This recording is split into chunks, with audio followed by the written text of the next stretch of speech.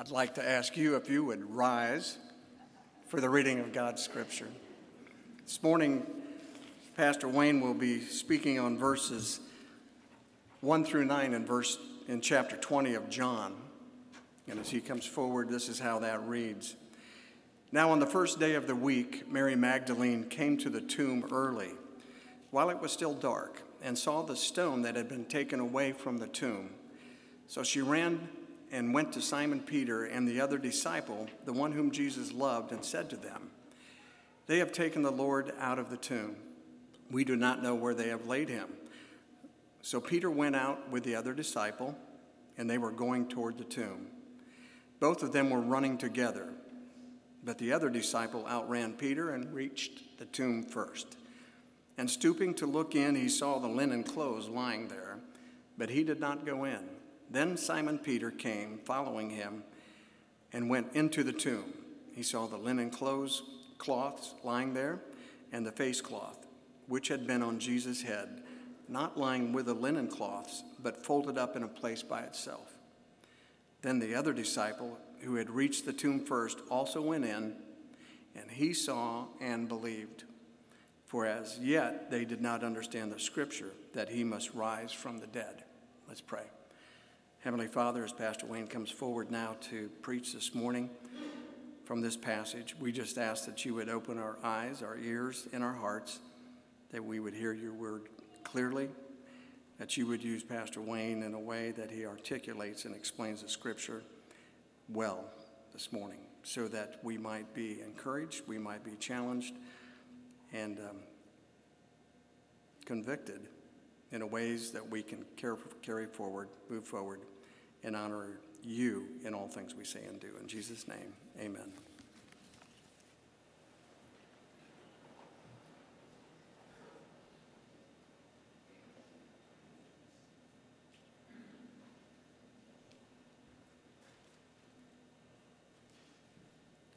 Well, this may come as a surprise to you, but apparently I'm filling in for sermon this morning. And now, let's give a big hand for Pastor Wayne.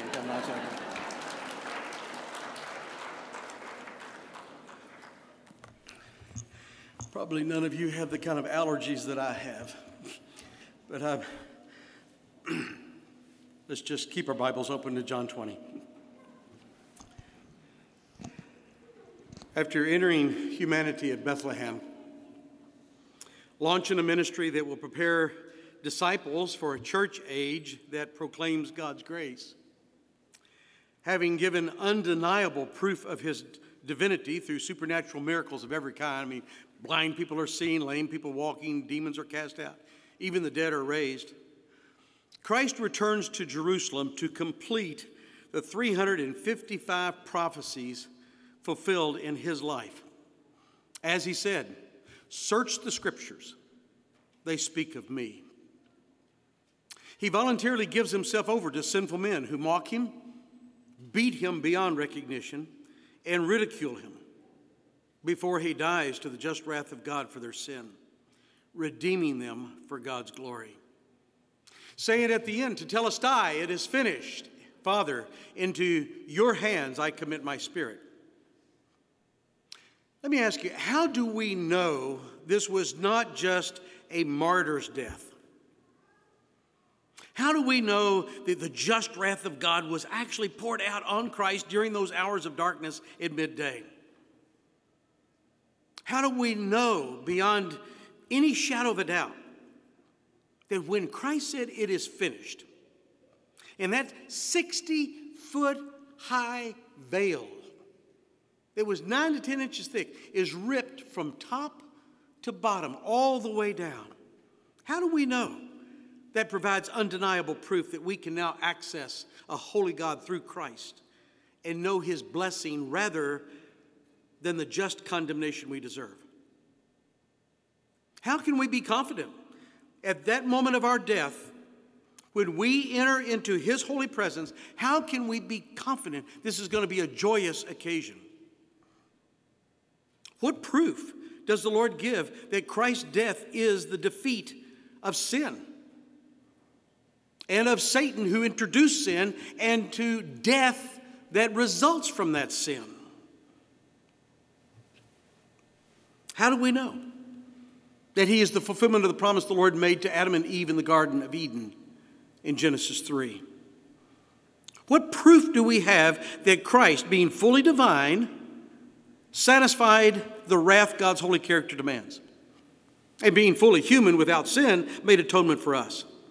I mean, how can we know the Bible is true? Why is it that eyewitnesses of his resurrection begin sharing the gospel with family and friends and co-workers and others at the synagogues on Saturday, but then begin to gather together on the first day of the week to worship together with one another? Why is that? You know, we have to keep in mind that John's whole purpose for giving us this, if you look at the end of the chapter, you see that he said Jesus did many other signs in the presence of the disciples, which are not written in this book. But these are written so you may believe that Jesus is the Christ, and believing have life in his name. Now the Lord said in the Old Testament, Isaiah 53, he will be cut off but made alive. Christ said, destroy this temple, this body, in 3 days I'll raise it again. Let's see what proof he gives us that the Bible is true, that he is the Christ, and that we have life for eternity in his name. Begin with verse 1. Now on the first day of the week, Mary Magdalene came to the tomb early while it was still dark and saw that the stone had been taken away from the tomb. Now, he says it's the first day of the week. Why? Some try to make an issue regarding Christ's statement that as Jonah was in the belly of the great fish for 3 days and 3 nights, so I will be in the belly of the earth 3 days and 3 nights. And so then they scratch their head and they go, wait a minute, if he's crucified on a Friday, the day of preparations before the Sabbath, and then he leaves the tomb on Sunday, Friday, Saturday, how do you get 3 days and 3 nights out of that? Well, you begin with what does the expression 3 days and 3 nights mean? Why is it that Israel considered any part of a day to be the whole of the day? Well, first of all, you have to understand that they didn't have names for their days like we do. They numbered their days. They numbered their days. We still use this same thinking today. You know, if I say I'm going to Cincinnati for 3 days, I drive up on Friday, I come back on Sunday, that's 3 days. You go, yeah, I get that, but why is it that they considered any part of a day the whole of it if it says 3 days and 3 nights? Well, they numbered their days based on creation. What did the Lord say? He created, and it was evening and morning the first day. He created, it was evening and morning the second day. He created, and it was evening and morning the third day. Right? And then at the end of 6 days, he rested in the sense that he stopped creating, and it was the Sabbath. Well, that's how they numbered their days. Evening and morning, 1 day. So any part of that day, though, was considered the whole of that day, just like we refer to it in that way.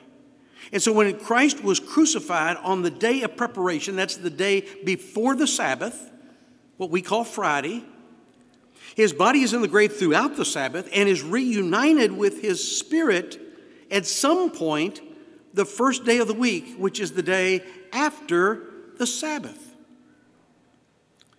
So this is a significant point that John makes here. It's the first day, Sunday, what we call Sunday. And this day actually began 12 hours before daylight, because that's how they counted a day, evening and morning. It began at sundown. And so 12 hours before Mary arrives at the tomb, half of Sunday is gone. So when you read Matthew's account, who's writing to the Jews, Mark's account, who's writing to the Romans, Luke's account, who's writing to the Greeks, you see that other women came to the tomb that morning, but Mary is the first to arrive. And John points out it's still dark. In other words, by the time the sun appears over the horizon, half of the first day of the week is gone, the day we call Sunday. It's going to end after 12 hours of daylight. And at sunset, it will begin the second day of the week. So John says, look, it's still dark. Others say in their gospel accounts it was daybreak. And so, people will ask, all right, now who's right here? Well, they're all right. They're all right. Well, then why are they giving us different accounts? It's proof. Don't you see that? It's proof that these eyewitness accounts are not collaborating together to manufacture a hoax. The sun obviously has broken the horizon in the eastern desert. But that eastern desert where the sun is coming up is behind the Mount of Olives. The Mount of Olives leaves darkness over the garden where this tomb is located. And so John tells you it's still dark, while Matthew says towards the dawn of the first day. In other words, the sun has broken the horizon on the other side of the Mount of Olives. And we know from the record of the other gospel records that women who supported Christ's ministry, who were there at the cross when he said, "Tetelestai, it is finished. Father, into your hands I commit my spirit." They heard that. They saw that. They watched as his body was prepared for burial. And so now they are returning to the tomb. They've been supporting Christ's ministry all along.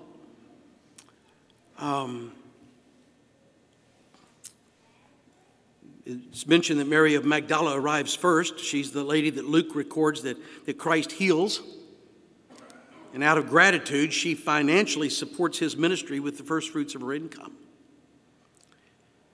And though she is from that northern region called Galilee, she's in Jerusalem for Passover.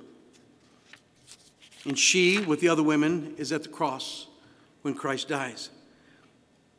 She, with other women, come now to the tomb midday through Sunday at daybreak. And while the direct light hasn't yet come over the Mount of Olives, there's enough light to see the stone that covers the opening of the tomb has been removed. Now, you and I know that Christ doesn't need the stone to be removed. We know, because we read later in this chapter, that when he comes to the disciples, they are locked behind closed doors. And he doesn't even bother opening the door.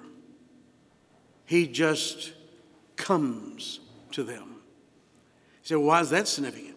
Well, that may be a good indication of what the molecular structure of our resurrected body is going to be like. I mean, we know that at our resurrection, we will be recognizable. And we know that it's not going to be the same body that we have now, because these bodies don't last for eternity. They have been made from dust, and to dust they shall return. And so what is that body when we are raised, or when we are transformed at his second coming? What's that body going to be like? I think if you look at the resurrected body of Christ, you begin to get some inclination of what it's going to be like. Matthew lets us know that an angel was the one who removed the stone, not for Christ to get out, but for men to get in. And that should not be surprising to us, because the Lord used angels for the annunciation of Christ's conception by the Holy Spirit to Mary. He used angels to announce to the shepherds the fulfillment of his incarnate arrival in Bethlehem, didn't he? Angels are present with Christ as he prepares to start his ministry in this fallen world, a spiritual warfare that is going to be present every day of his ministry. We see angels are present with him in the Garden of Gethsemane as he prepares to drink from the cup of wrath that provides for our atonement. And so it's not really surprising to see that angels are present at his resurrection, and they will be present at his ascension, and they will be present at his second coming. The only place you don't see angels, the only place you don't see them, is at the cross. Now, Christ could have called down 12 legions of angels. Not that he needed that many, because we saw back in the Old Testament, one angel wiped out 185,000 Assyrian soldiers 700 years earlier when Hezekiah repented and he was delivered from Sennacherib's attack the next morning.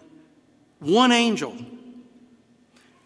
Christ had legions of angels at his disposal.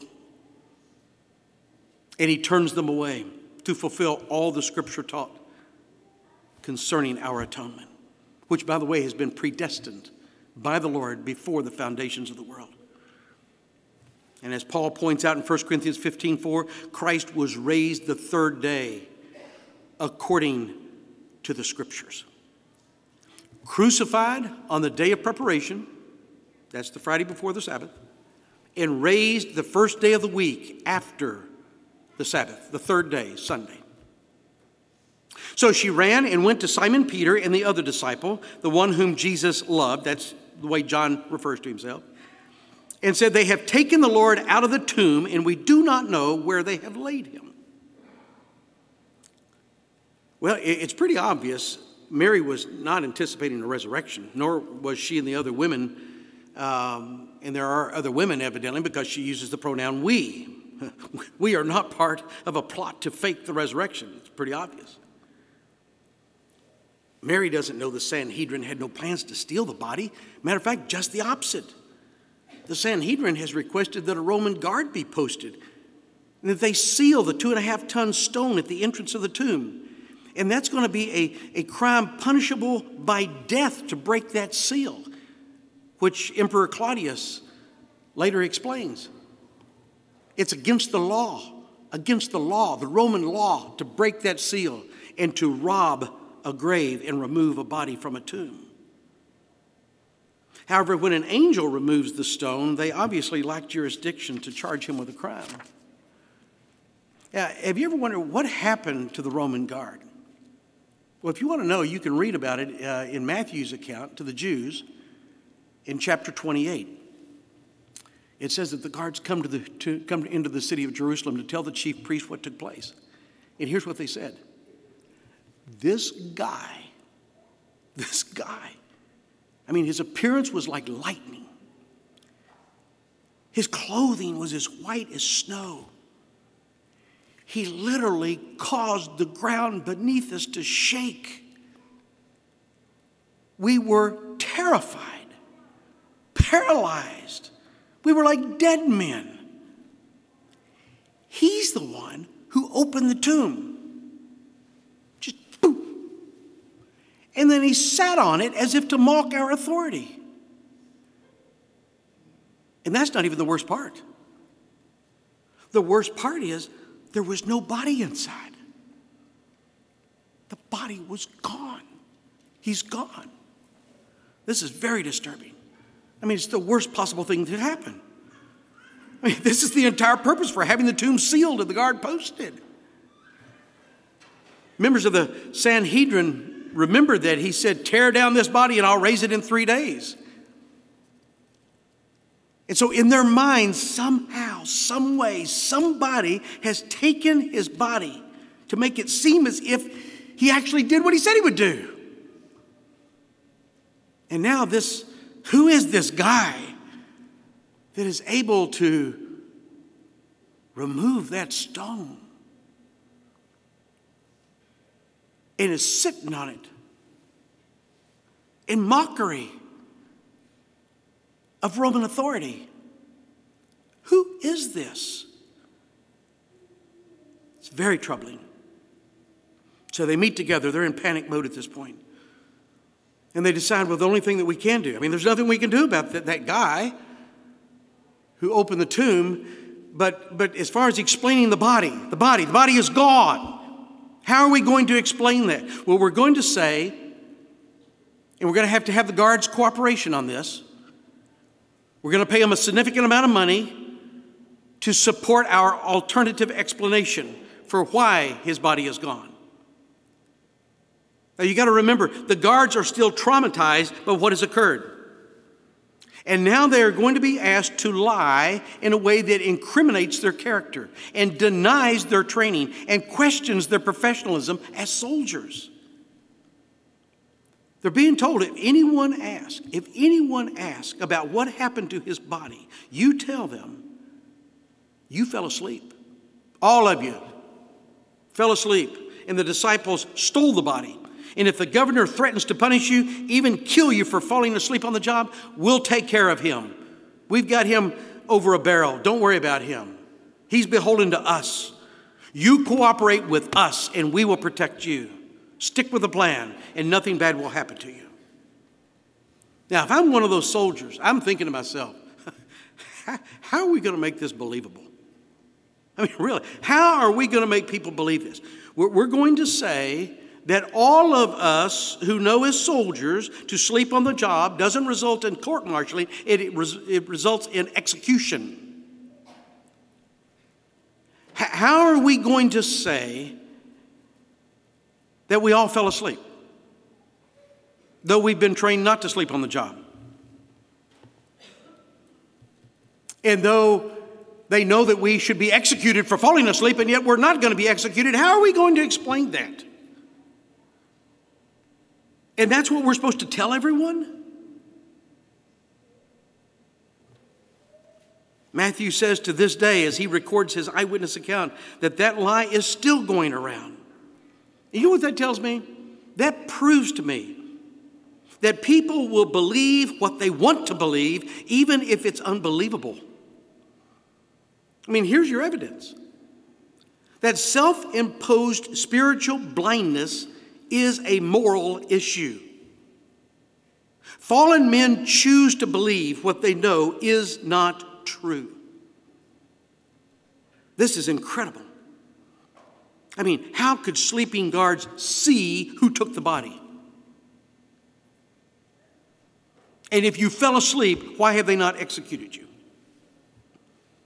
You're telling me that these Galilean disciples, who are nowhere to be found because they're locked behind closed doors, frightened, that these are the guys who came in the dark hours of the early morning, and while all of us were sleeping, they moved this 2.5-ton stone so quietly, none of us were awakened. And they stole his body. How did you see that? And then they hid his body. And to support their hoax, they suddenly, with great courage, began proclaiming he is risen and are willing to die for it. What would they have to gain by telling a lie that leads to a martyr's death? You really think people will believe that? Look, the empty tomb that proves Christ's defeat of sin and of Satan who introduces it and the death that it brings is attested to by angels, it's attested to by men, it's attested to by women, it's attested to by soldiers, it's attested to by the Sanhedrin and by the disciples.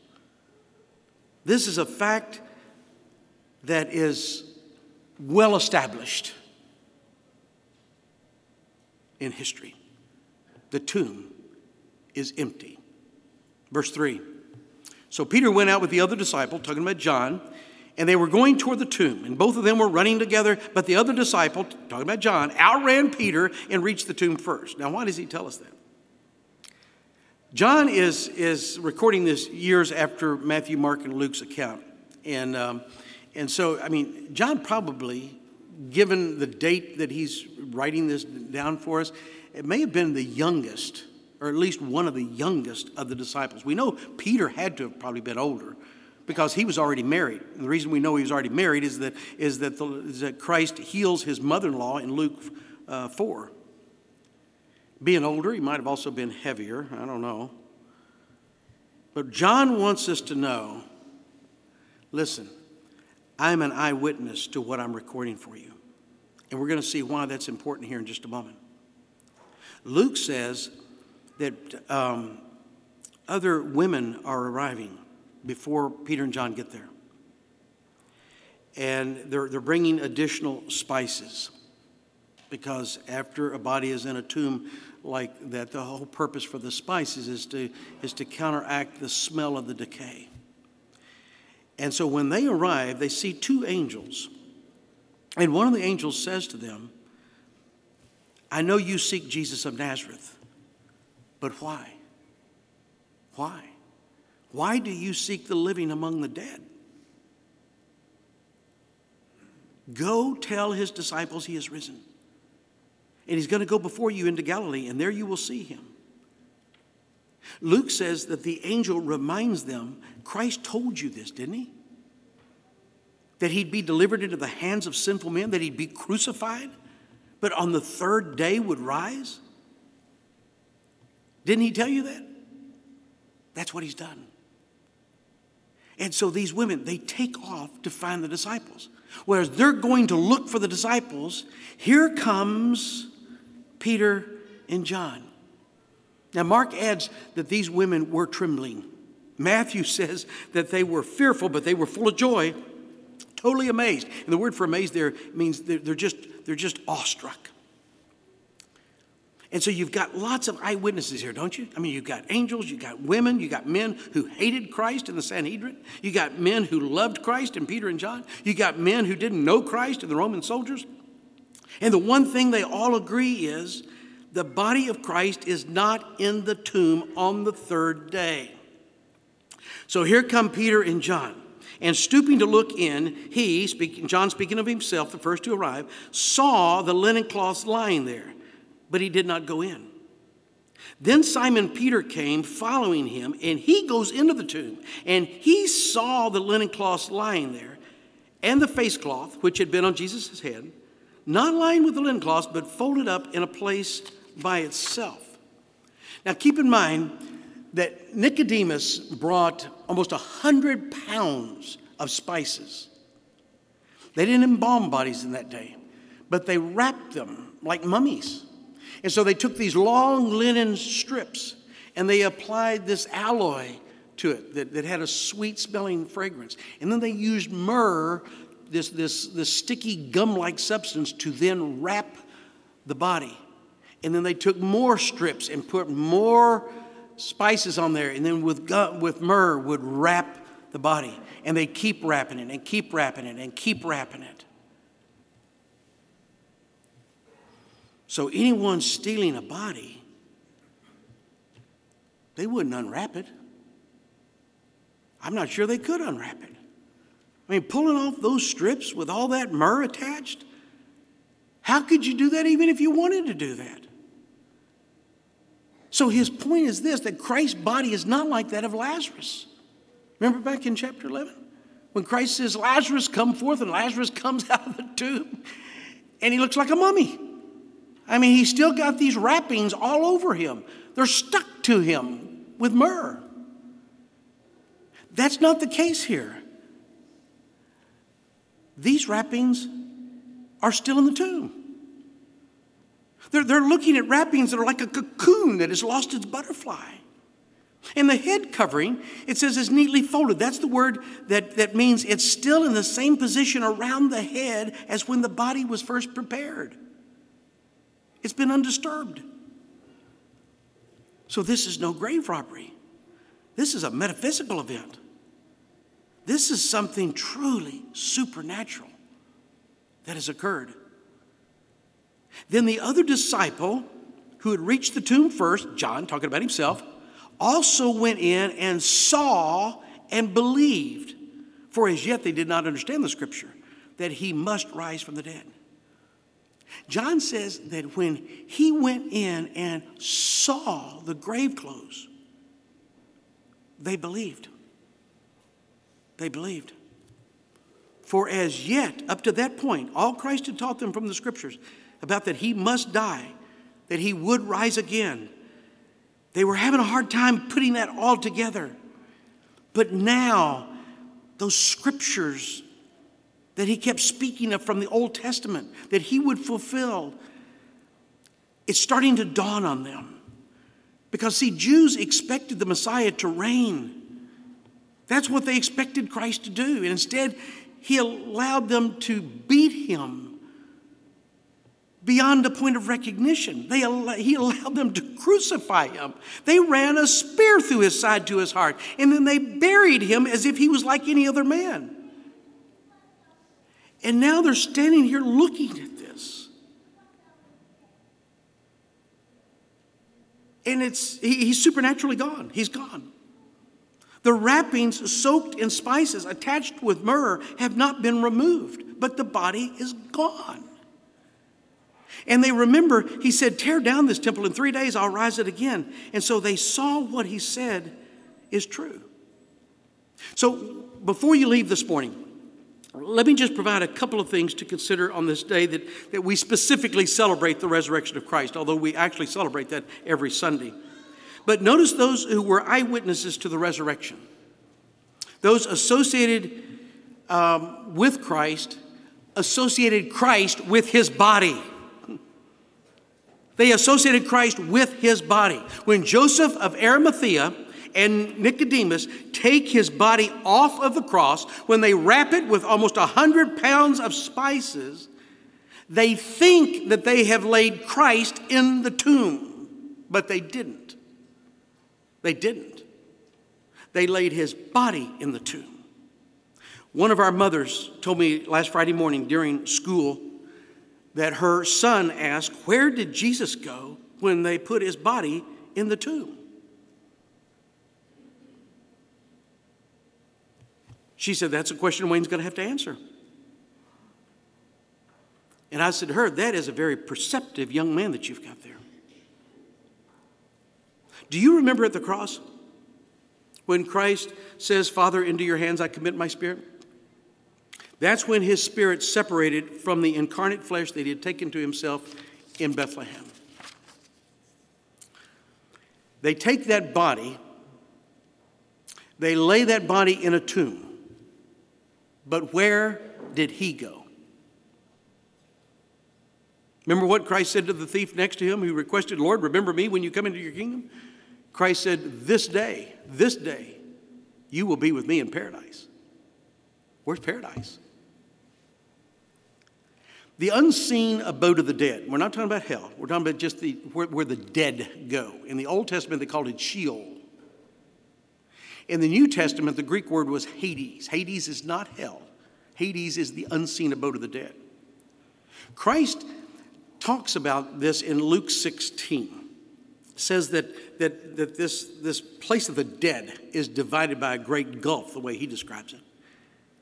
And on one side, he calls it Abraham's bosom, because that's the way they talked in the Old Testament about when you died, you were drawn to your fathers.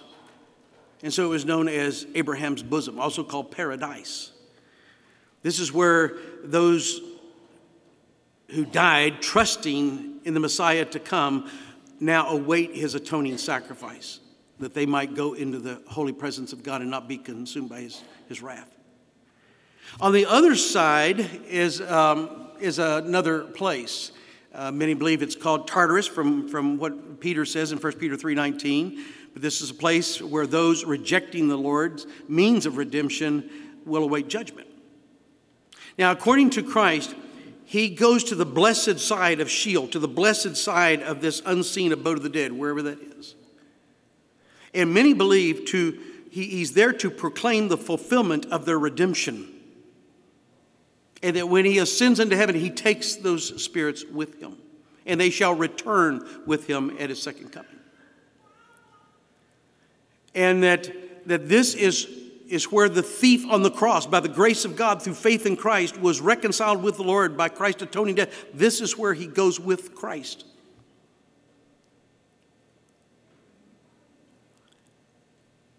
Another point that has to do with the key word that I texted you about this week, as I was trying to help you prepare for today's time of worship, I said, do you see the key word in verse 1, verse 5, verse 6, and verse 8? It's the same word. Do you see it? It's the word saw. Do you see the word saw? Did you realize that there are 3 different Greek words that are translated saw in this text, which helps explain a lot? It's why John says what he says in this passage. Look at verse 1 and verse 5. That's the word that comes from blepo. Blepe means to glance. Mary glances at the tomb and saw the stone is gone.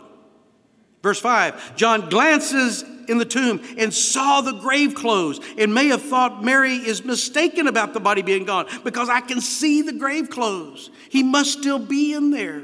What am I going to do? He doesn't know what to do, especially if he's very, very young. He's confused. And so he waits for the older Peter to arrive.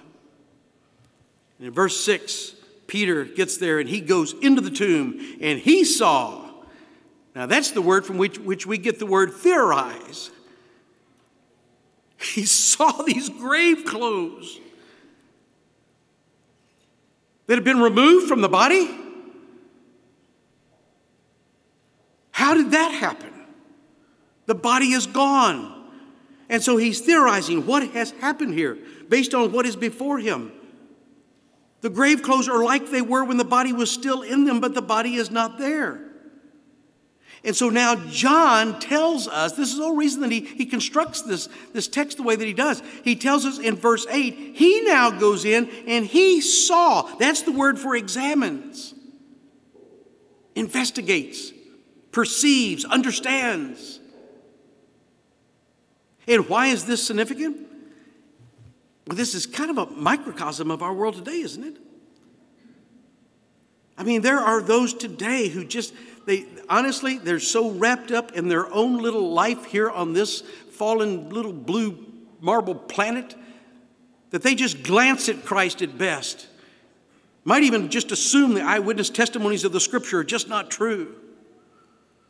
And then others, they go further. Oh, they theorize what must be taking place with the proofs that the Lord has provided. They're going to make money off of it the way the soldiers made money off the Sanhedrin. And I'm not talking about just guys like Dan Brown who constructed that fictional tale of the Da Vinci Code that made him a lot of money off of his book, off his movie. It was very, very monetarily profitable for him. I'm not talking about guys just like, was it James Cameron, the Titanic guy, who claimed a few years ago, oh, we found the bones of Jesus outside of Jerusalem. Really?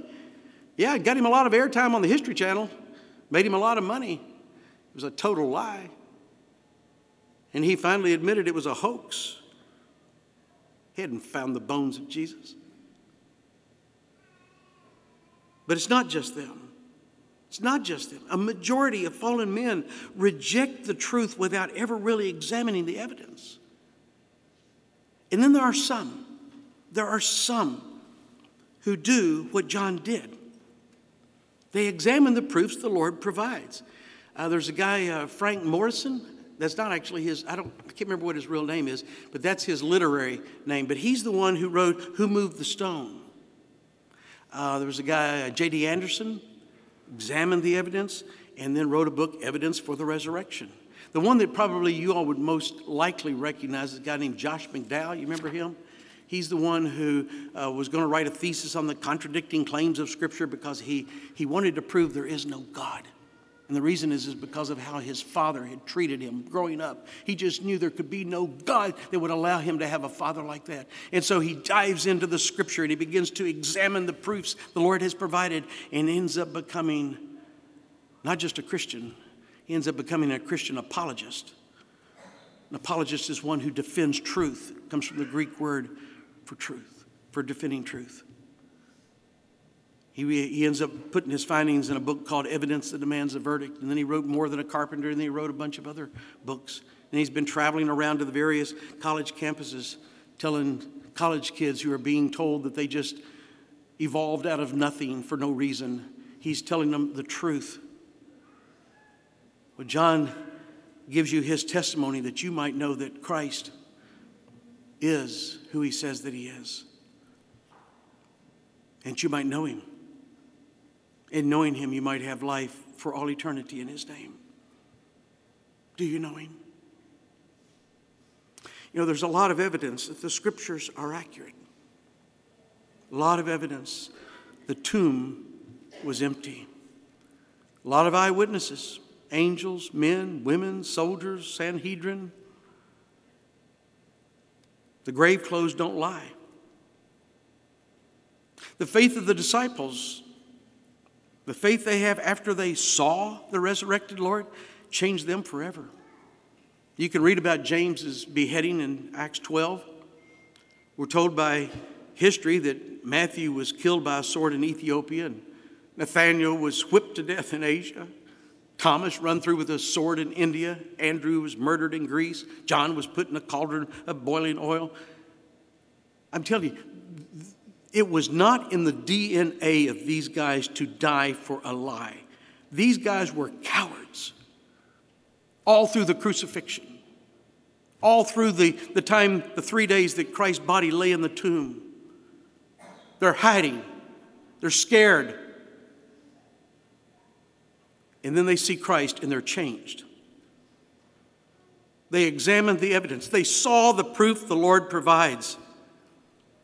And when Christ says to Thomas, put your finger in the nail prints of my hands and thrust your fist into the gaping hole of my side, Thomas said, my Lord and my God. And Christ said, blessed are you, but more blessed is he who does not physically see my resurrected body, but has faith. By faith believes. Do you believe? Do you? For those who gather with us this morning who would say, well, yes, I am a Christian.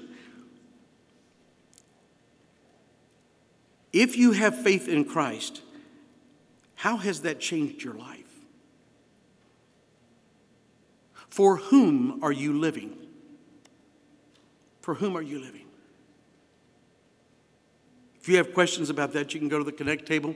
They'll be glad to get you connected with somebody who can certainly answer your questions and can help you. I hope you have a blessed day today. I know, thankfully, our culture has shut down most things so that you can just go home and eat with your family, and I would just encourage you not to eat too much, or you'll look like me. I hope that you have a blessed time in the name of our Savior, for indeed, he is risen. He is risen indeed. Stand with me as we pray.